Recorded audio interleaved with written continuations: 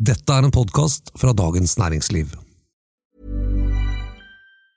Hey, I'm Ryan Reynolds. Recently, I asked Mint Mobile's legal team if big wireless companies are allowed to raise prices due to inflation. They said yes. And then when I asked if raising prices technically violates those onerous two-year contracts, they said, "What the f*** are you talking about, you insane Hollywood ass?"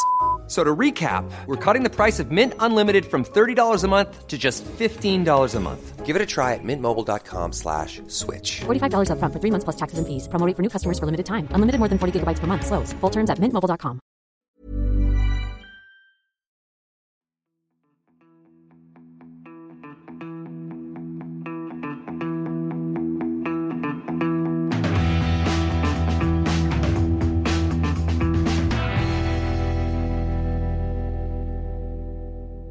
Børsuroen over allerede? Børsfall på mandag, børsoppgang på tirsdag. Det nå sikkerhetsbeltene skal festes, eller det full fest igjen? Det skal vi snakke om i ukens episode av Finansredaksjonen. Jeg heter Anita Hoemsnes og kommentator i DN. Og jeg heter Terje Erikstad, finansredaktør. Og jeg heter Tor Christian Jensen og skriver aksjer.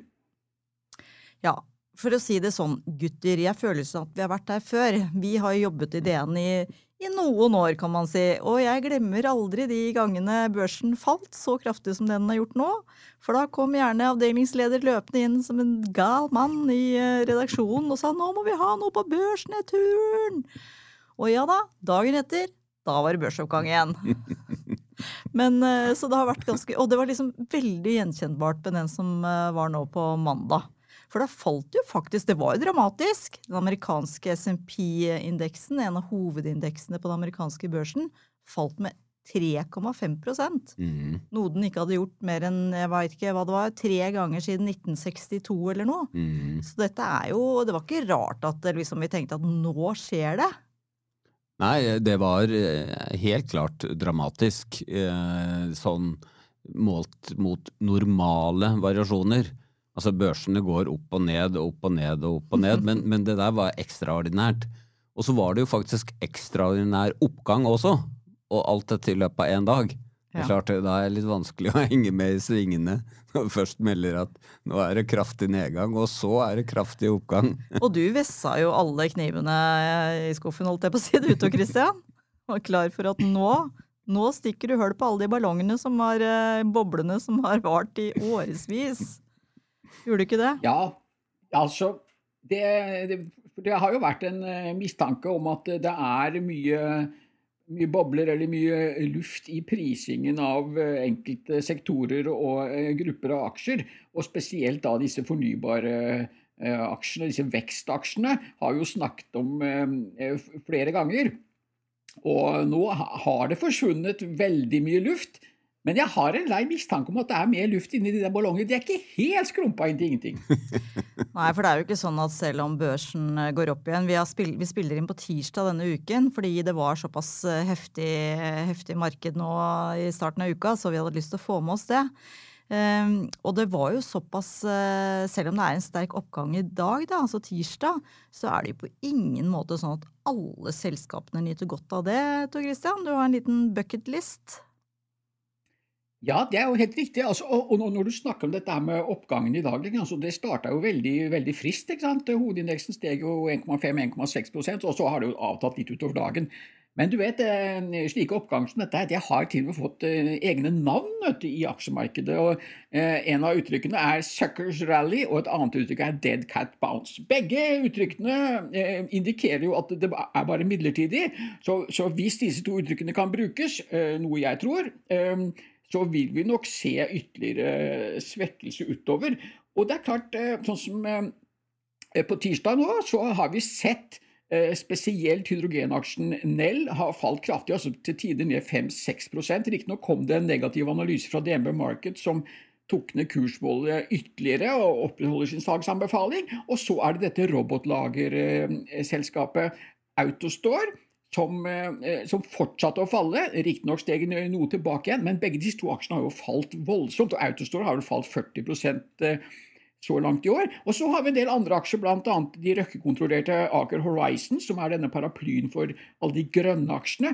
den har falt kraftig. Så det mye av de grønne og vekstselskapene går hardt utover. Og det jo akkurat det bildet vi ser globalt også. Hvis man ser på Bloomberg sin verdensindeks, så det alternativ energi som i bånn, og med størst nedgang så langt i år.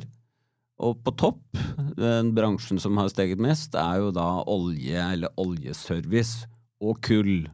Altså god gammel fossil energi. Så mens Røkke har tapt på sine fornybarsatsinger, så har han jo fått gevinst på sin tradisjonelle fossile del. Da Tor Aker BP jo blant de få aksjene på Oslo Børs som opp så langt i år. Men ikke sant? Det vi ser at aksjer som ansett som risikable, i den forstand at de har mye vekst i fremtiden, de faller kraftig i verdi, og det faktisk ikke nytt. Det ikke noe som skjedde i går. De mest risikable aksjene, hvis vi nå bruker USA som eksempel, de har altså falt i snart et år. Og det det som egentlig har kjennetegnet børsoppgangen det siste året faktisk, at oppgangen har blitt smalere og smalere. Det sånn til slutt bare de virkelig solide selskapene med veldig god inntjening som har steget. De risikable aksjene med enten liten inntjening eller ingen inntjening har falt kraftig. Så det har skjedd en klar sånn rotasjon i aksjemarkedet. Du ikke enig i det, Tor? Jo, det jeg helt enig, og veldig interessant. Jeg sitter akkurat nå og kikker på skjermen børsskjermen over de aksjene som har falt mest i år, og det toppes da av dette kreftmedisin-utviklingsselskapet PCI Biotech, hvor aksjene ned 70% eller slik. Så har du ProSafe, som jo som driver med boligplattformer i Nordsjøen, ned 44%. Aker Offshore Wind, som jo da kontrollert av dette paraplyselskapet Aker Horizon vi snakket om, altså Aker Offshore Wind ned over 40%, det samme da Horizons. Og så har du Aker Carbon Capture ned nesten 40%. Kahoot, denne e-læringsaksjen, jo ned cirka 35%. Så her det veldig mye vekst, og hvor det vesentligste av inntjeningen ventet i fremtiden, og de fleste av de selskapene jeg nevnte nå, det jo ingen av dem som tjener noe penger überhaupt. Nei. Men vi har jo alltid nå, det synes jeg også alltid utrolig fascinerende å lese de forklaringene til analytikere og så videre, som på når det først kommer de der svære rasa på børsen. Fordi at da henter man, for eksempel, det forklares med renteøkning. I morgen det jo et nytt rentemøte i den amerikanske sentralbanken. Det ikke ventet at de setter opp renten. Nei. Men det at det skal være et møte, at de kanskje sier noe som kanskje kan tolkes i retning av et eller annet forsterkende tiltak, det kan bekymre investorene, som det sies. Og så plutselig, nå den politiske uroen, altså det at Russland har parkert snart 200 000 soldater på grensen til Ukraina, at det også kan påvirke aksjemarkedet. Men, og det jo ikke noe nytt. Ja, så det akkurat som det raser med nyheter om akkurat det samme, og så plutselig så detter polletten ned hos alle investorene samtidig, og da det én dør, og den skal alle ut av. Ja. Og da faller det. Det fascinerende. Det fascinerende, men det jo på en måte superenkelt da. I den forstand at det bare tilstrekkelig mange mennesker som samtidig tenker at nei, nå må jeg kjøpe aksjer, for hvis jeg ikke kjøper i dag, så stiger jo bare den, og jeg går glipp av en gevinst. Så da bare alle kaster seg på, og så blir det jo selvoppfyllende profeti. Det klart du føler deg som et geni. Du har bare kastet deg på, og det stiger, og du happy. Og så kommer det denne, på en eller annen måte så snur det, og så tenker jeg, oi, nei, nå har jeg en gevinst. Nå gjelder det å komme seg ut før alle andre.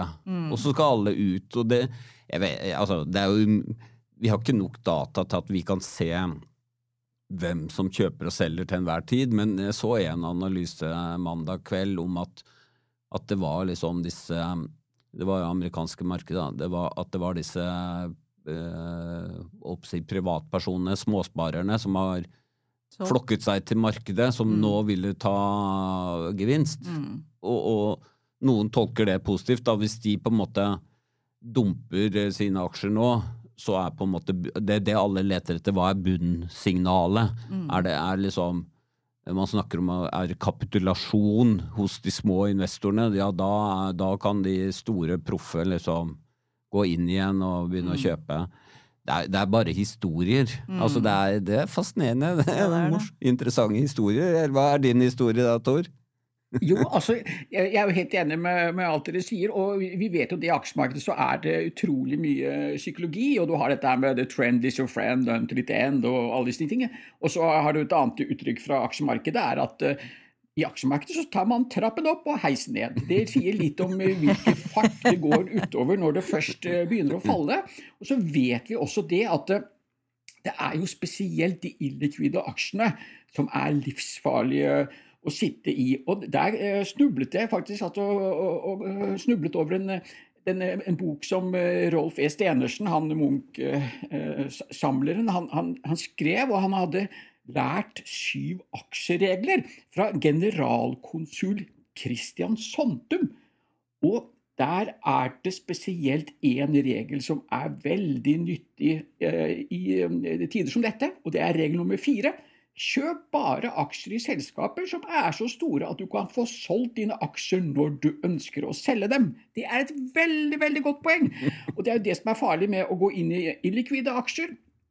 Når da aksjemarkedet begynner å selge, så det allerede for sent. Du låst I aksjen, det umulig å komme deg ut. Unntatt av at du kanskje må da akseptere kursfall på 50-60%. Så det der med likviditet en utrolig viktig triks I aksjemarkedet. Selling a little or a lot? Shopify helps you do your thing however you cha-ching. Shopify is the global commerce platform that helps you sell at every stage of your business. From the launch your online shop stage to the first real-life store stage, all the way to the did we just hit a million orders stage. Shopify's there to help you grow. Shopify helps you turn browsers into buyers with the internet's best converting checkout. 36% better on average compared to other leading commerce platforms. Because businesses that grow, grow with Shopify. Get a $1 per month trial period at shopify.com/work. Shopify.com/work. Millions of people have lost weight with personalized plans from Noom. Like Evan, who can't stand salads and still lost 50 pounds. Salads generally for most people are the easy button, right? For me, that wasn't an option. I never really was a salad guy. That's just not who I am. But Noom worked for me. Get your personalized plan today at Noom.com. Real Noom user compensated to provide their story. In 4 weeks, the typical Noom user can expect to lose 1 to 2 pounds per week. Individual results may vary. I'm Sandra, and I'm just the professional your small business was looking for. But you didn't hire me because you didn't use LinkedIn Jobs. LinkedIn has professionals you can't find anywhere else, including those who aren't actively looking for a new job, but might be open to the perfect role, like me. In a given month, over 70% of LinkedIn users don't visit other leading job sites. So if you're not looking on LinkedIn, you'll miss out on great candidates, like Sandra. Start hiring professionals like a professional. Post your free job on linkedin.com/people today. Jeg tenker på, jeg og Terje hørte litt tidligere I dag på en forvalter fra et av de ordentlig svære internasjonale fondene, fordi vi sitter I en pensjonskasse og så videre. Og det synes jeg var fascinerende, for en ting en småinvestors nervøsitet når alt begynner å rase, men at så proffe som det vi hørte på, også litt sånn, ja, nei, dette slutten på nedturen, eller det begynnelsen på den? Nei, det vet vi ikke. Så da kjente jeg at jeg tror jo nok pensjonspengene I Dagens Næringsliv ganske sikre uansett, men det bare slo meg da, at det ikke noen som sitter på noe fasit over hodet. Nei, og så... Anita, kan... Ja, bare fortsatt, Tor. Kunne jeg bare få lov til å nevne regel nummer 5 som generalkonsul Kristian Sontum kom med? For all del! Regel nummer 5 sier nemlig, hold deg unna selskaper der en enkelt mann eller styre kan sette en sønn eller slektning inn som leder. Og vi nevnte jo nettopp disse akerselskapene jo taperne. Den var litt heftig. Den var forutseende, for å si sånn. Nei, men det Det der var jo veldig morsom. Vi må vel gå gjennom alle 7 en gang, Tor. Vi tar en egen podd på det. Ja, jeg tenker det. Jeg har ikke sett dem, jeg. Så jeg visste jo at Stenersen var en kjent aksjeinvestor, og gjorde det veldig godt, tror jeg. Men... Ja, derfor kan jeg da bare få avslutte med en siste regel? Jeg må ikke ta alle, da! Du bare bobler over. Dette går bra. Du, det er regel nummer 3. Kjøp bare aksjer i selskaper som ikke har gjeld. Har du hørt noe så dumt? Da blir det ikke mange igjen. Nei, da blir det ikke mange igjen. Du må kjøpe Apple, da. Det har jo ingen gjeld, ingen nettogjeld. Men disse gode rådene, de er jo sånne, håper jeg, leveregler som veldig mange investorer, håper jeg, har nytte av å følge. Men man klarer jo ikke å gardere seg mot at psykologien snur, og denne profesjonelle investoren som vi hørte på, det de konsentrerer seg om, og jeg har hørt på en par andre også, det er jo sånne aktive forvaltere som konsentrerer seg om å finne de beste selskapene, og som egentlig ikke vedder på om aksjemarkedet skal opp eller ned, som vi snakker om, skal markedet opp eller ned, men de ser hvilke selskaper er gode selskaper med god ledelse, god inntjening, og det de liker, det alle forvaltere, sånne aktive forvaltere liker aller best, er jo selskaper som vi egentlig burde mislike, nemlig selskaper som kan klå oss som forbrukere, som har pricing power, som det heter. Nemlig, det synes jeg var bare så utrolig godt ord da, fordi at i denne inflasjonen nå, ikke sant, så har vi snakket om det tidligere, det er noen selskaper som klarer å velte kostnadene på kunden, og andre ikke. Og denne forvalteren vet jeg da definitivt etter de som klarte å velte de kostnadene på kunden, og det som hadde pricing power og en attraktiv marginstruktur. men vet dere hva? Da er dere sikkert ikke overrasket over å høre at Christian Sontums andre regel kommer nettopp om det. Nå har du jo tatt snart alle. Okay. Kom igjen. Den er nemlig regel nummer 2. Kjøp bare aksjer i det selskap som har gjort det best i sin grein, og som lønner sine arbeidere godt. Dette er musikk i ørene, vet du. Ja, nei, men dette var gode leveregler. Men en ting som vi også må ta opp i dag, det er jo at noe som egentlig skulle bli brukt som en slags hedge mot aksjemarkedet, nemlig kryptovaluta, har jo heller ikke kommet unna denne nedturen. Og det skulle jo egentlig ikke ha noen sammenheng, men det har det. Det er jo fascinerende egentlig hvordan kryptovalutaer, og da særlig Bitcoin, som jo var den første og fortsatt er den største og dominerende, har forandret karakter, selv om Bitcoin er akkurat den samme. Altså, Bitcoin er og blir alltid det samme. Men måten folk ser på den investeringen eller spekulasjon eller hva du kan kalle det da, har forandret seg dramatisk. Fordi før pandemien så var det faktisk sånn at aksjemarkedet og kryptovaluta, eller Bitcoin da spesielt, egentlig var litt uavhengig av hverandre. Hvis den ene gikk opp, så behøvde ikke den andre å gå opp, eller motsatt.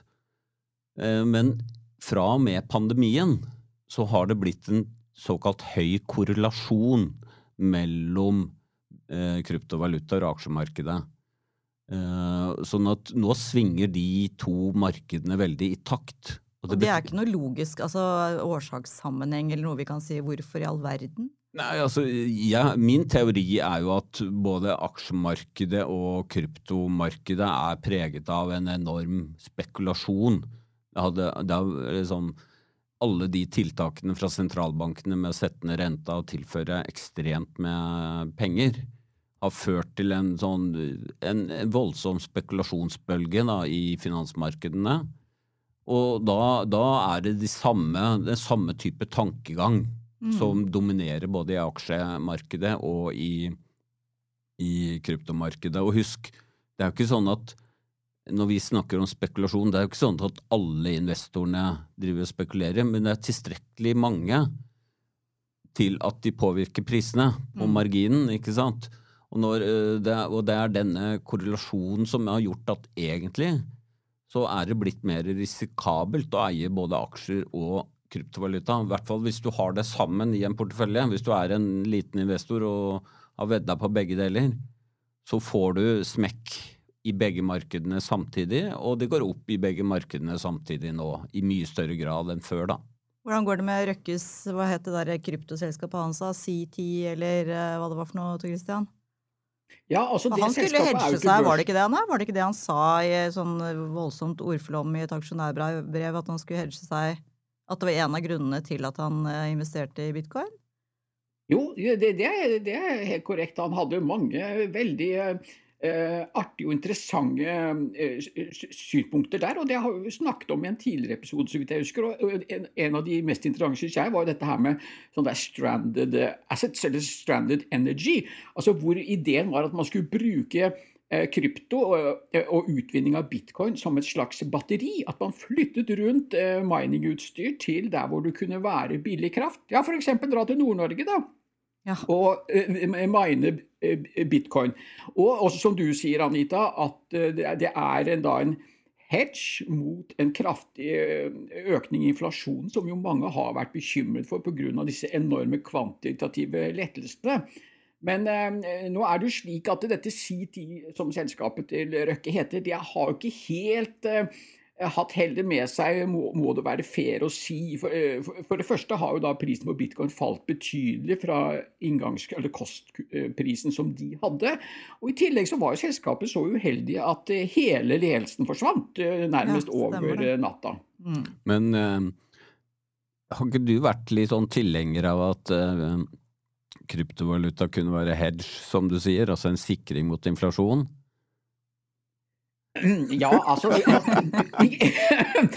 at jeg har vært det, men jeg har påpekt at det mange som har ment det, fordi at du kunne betrakte bitcoin som et slags digitalt gull. Ja, og akkurat den tanken må jeg si, jeg har hatt litt sansen for det, selv om bitcoin som investering har jeg jo ment, som dere, jo farlige saker, men akkurat det argumentet om at man kan betrakte som en slags digitalt gull, akkurat den tanken har jeg litt sans for. Ja, så det betyr at når inflasjonen går opp, så går bitcoin ned. Ja, det jo en hedge, det negativ korrelasjon, jeg jo enig i det.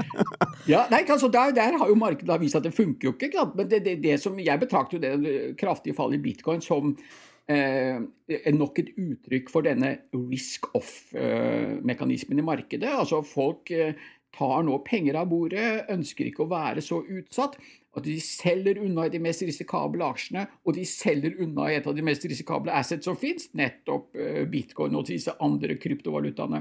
Men helt til slutt, Terje, du har skrevet en kommentar denne uken som var skikkelig sånn nitrist.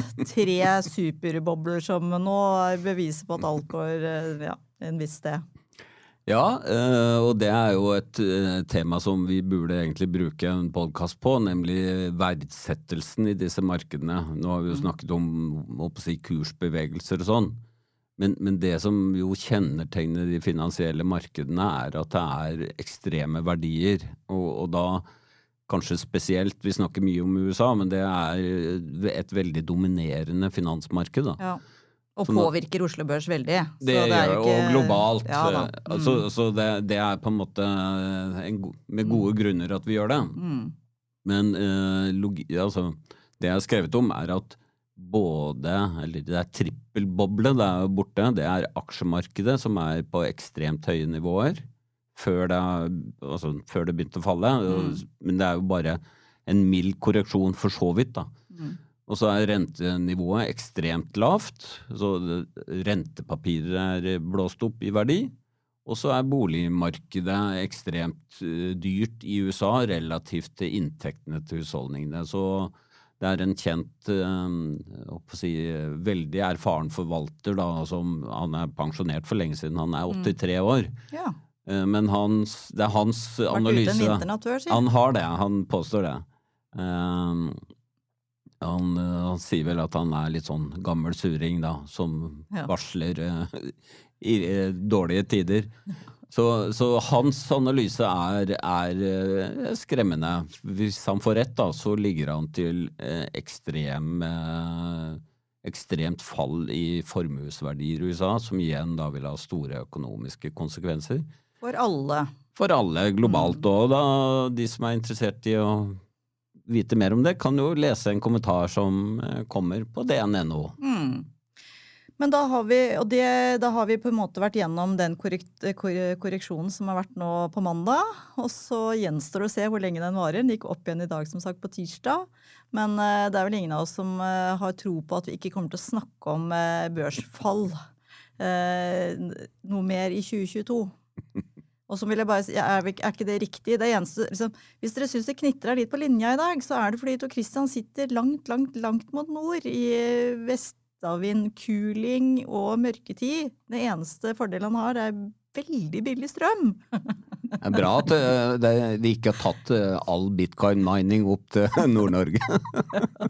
Men kan jeg få lov til å avslutte med da regel nummer 7 fra generalkonsul Christian Sontum? Absolutt. Den lyder som følger: kjøp aldri aksjer i gruveselskaper eller i selskaper som har sine penger i varme eller røde land. Og dette var nok gruveselskaper type metaller, men jeg tror vi kan legge en mining her også. Ja. Med de bevingede ord, Tor Christian, så tror jeg vi rett og slett bare sier tusen takk for at du hørte på Finansredaksjonen. Lytt gjerne på flere episoder, du finner det der du ellers hører podcast. Og vår teknikere Oskar Bremer og Gunnar Bløndal. Takk for oss!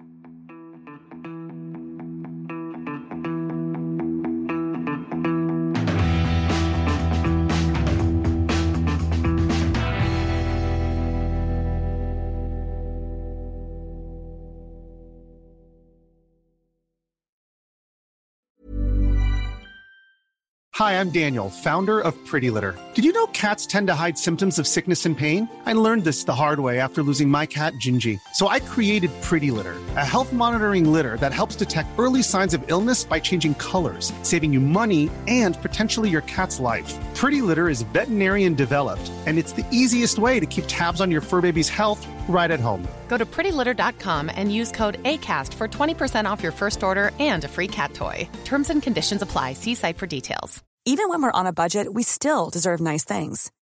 Quince is a place to scoop up stunning high-end goods for 50 to 80% less than similar brands. They have buttery soft cashmere sweaters starting at $50, luxurious Italian leather bags, and so much more. Plus, Quince only works with factories that use safe, ethical, and responsible manufacturing. Get the high-end goods you'll love without the high price tag with Quince. Go to quince.com/style for free shipping and 365-day returns. Du har nå hørt en podcast fra Dagens Næringsliv.